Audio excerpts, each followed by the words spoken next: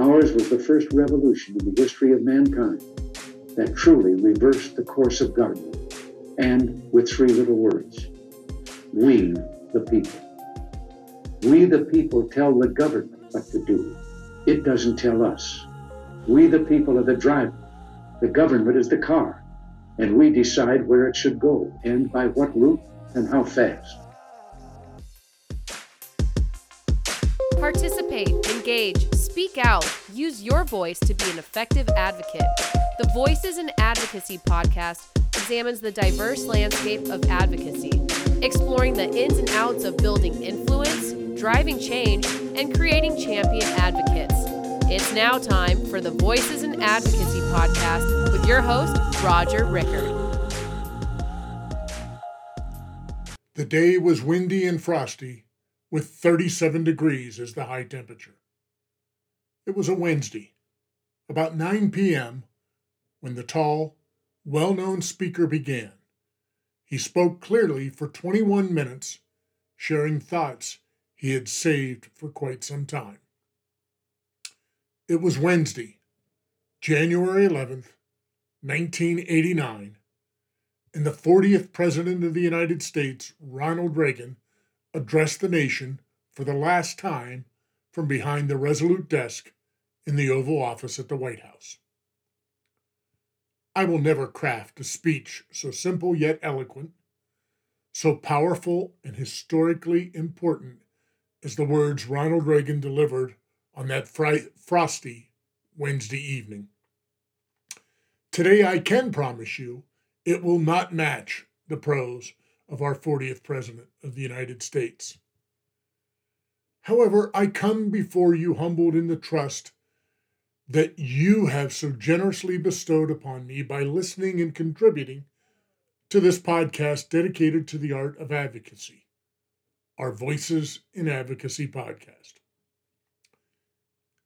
During other shows, we ask each of our guests the same question, which is, what is the first thing that comes to mind when you think of the word advocacy? Their responses are most often eloquent, thought-provoking, and full of great insight into the art of advocacy. Today, I'd like to begin with a formal definition of advocacy. One dictionary says advocacy is the public support for or recommendation of a particular cause or policy. Another says advocacy is the act of pleading for, supporting, or recommending. In both cases, these definitions define advocacy as a positive action with words such as public support for, pleading for, and supporting. As such, advocacy is a positive act. Many of us have heard this quote before. It is not the strongest of the species that survives, nor the most intelligent, but the one most responsive to change. These words are most often attributed to Charles Darwin. Truth be known, Darwin didn't say this.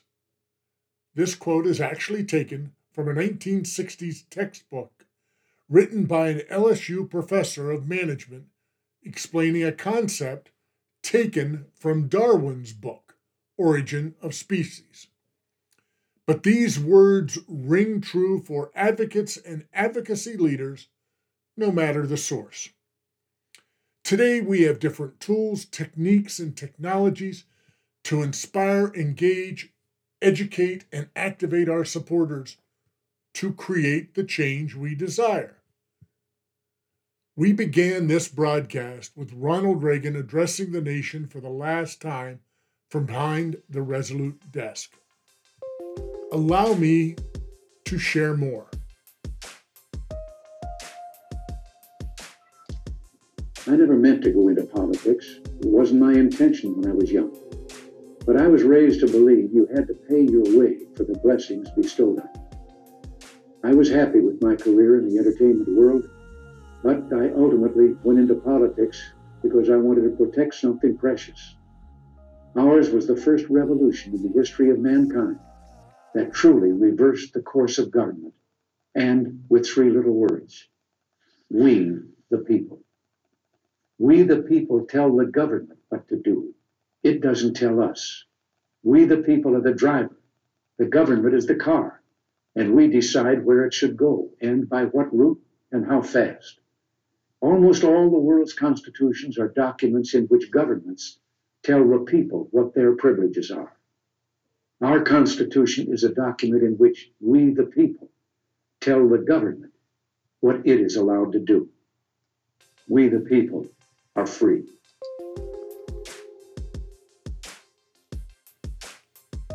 Note this, Reagan said we the people don't need the government's permission. The government needs the people's permission. We are the driver.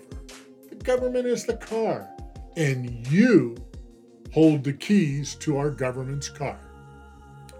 The laws of our land are rooted in our U.S. Constitution, created when 55 delegates gathered for 5 months in the sweltering Philadelphia summer heat, cobbling together a framework of self-government, a government of, by, and for the people.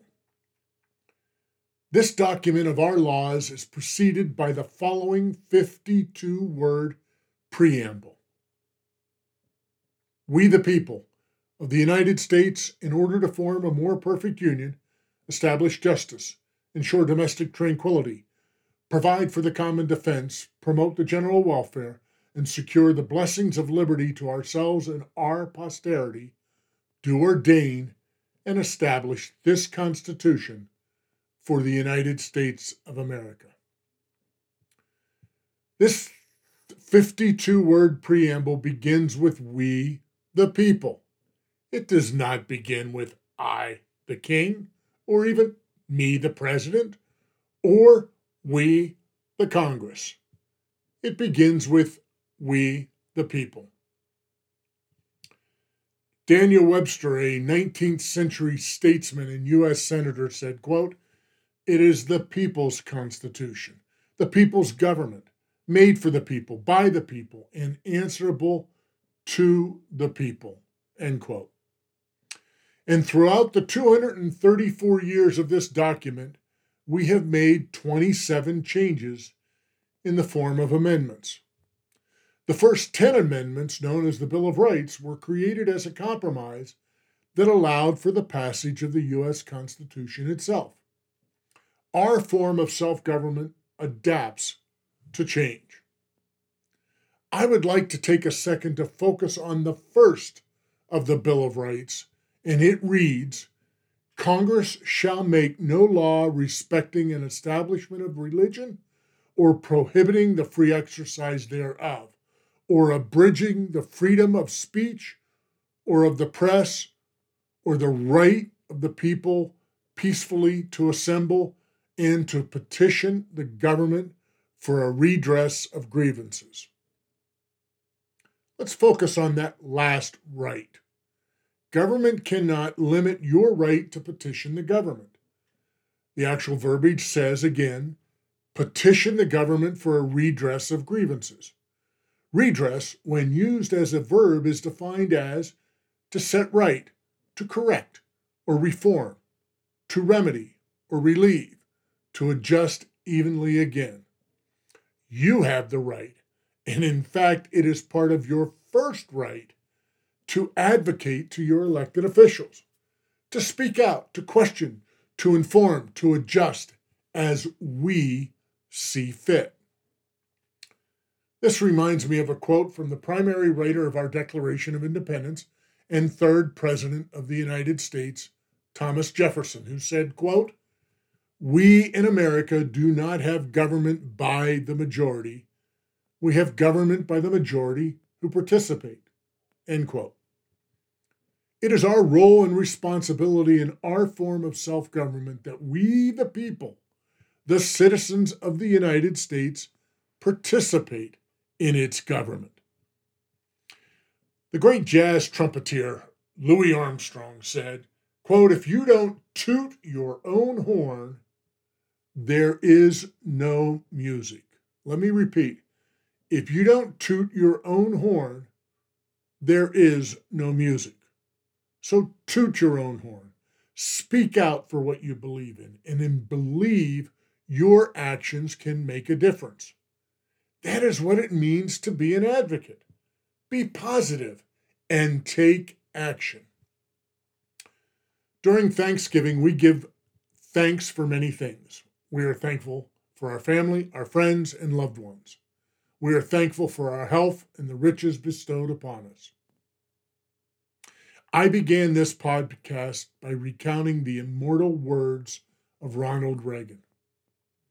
It is fitting that we recall now the reverent words of George Washington in reference to Thanksgiving when he said, quote, "Almighty God, we make our earnest prayer that thou wilt keep the United States in thy holy protection, and that every American in his own way lift his voice to heaven." I proudly give thanks for the good fortune to live in a country that allows us the freedoms we enjoy daily, such as the ones articulated in our Bill of Rights. Only in America do we have such rights. I am also thankful for past leaders, statesmen, our founding fathers, and many others who have used their wisdom to form and guide us and our nation, even as we recognize that they, like us, are flawed. We celebrate the bounty of our American lives this Thanksgiving with family and friends. Let us take a moment to remember that we have the American advocate's power to speak out for the causes and issues that matter to us, causes and issues that can, as our Constitution declares, form a more perfect union. Use our power to speak to and address the needs of others. In closing, I am reminded of the power of our human spirit. I believe in the strength of our humanity. Be kind to others. Be more empathetic to the plight of others. Pray for the sick and elderly. Give where you can give. And thank those that stand on the front lines to serve and protect us. And do not take for granted our freedoms, for they could be as fleeting as the summer breeze of a November evening. On this Thanksgiving Day, regenerate our human spirit into a larger, more compassionate organ. I believe in the power of our humanity and human spirit and the strength of our voices. Be well and be thankful.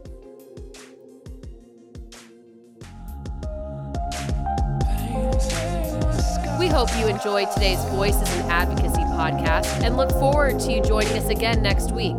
To learn more about Voices in Advocacy, go to our website, voicesinadvocacy.com.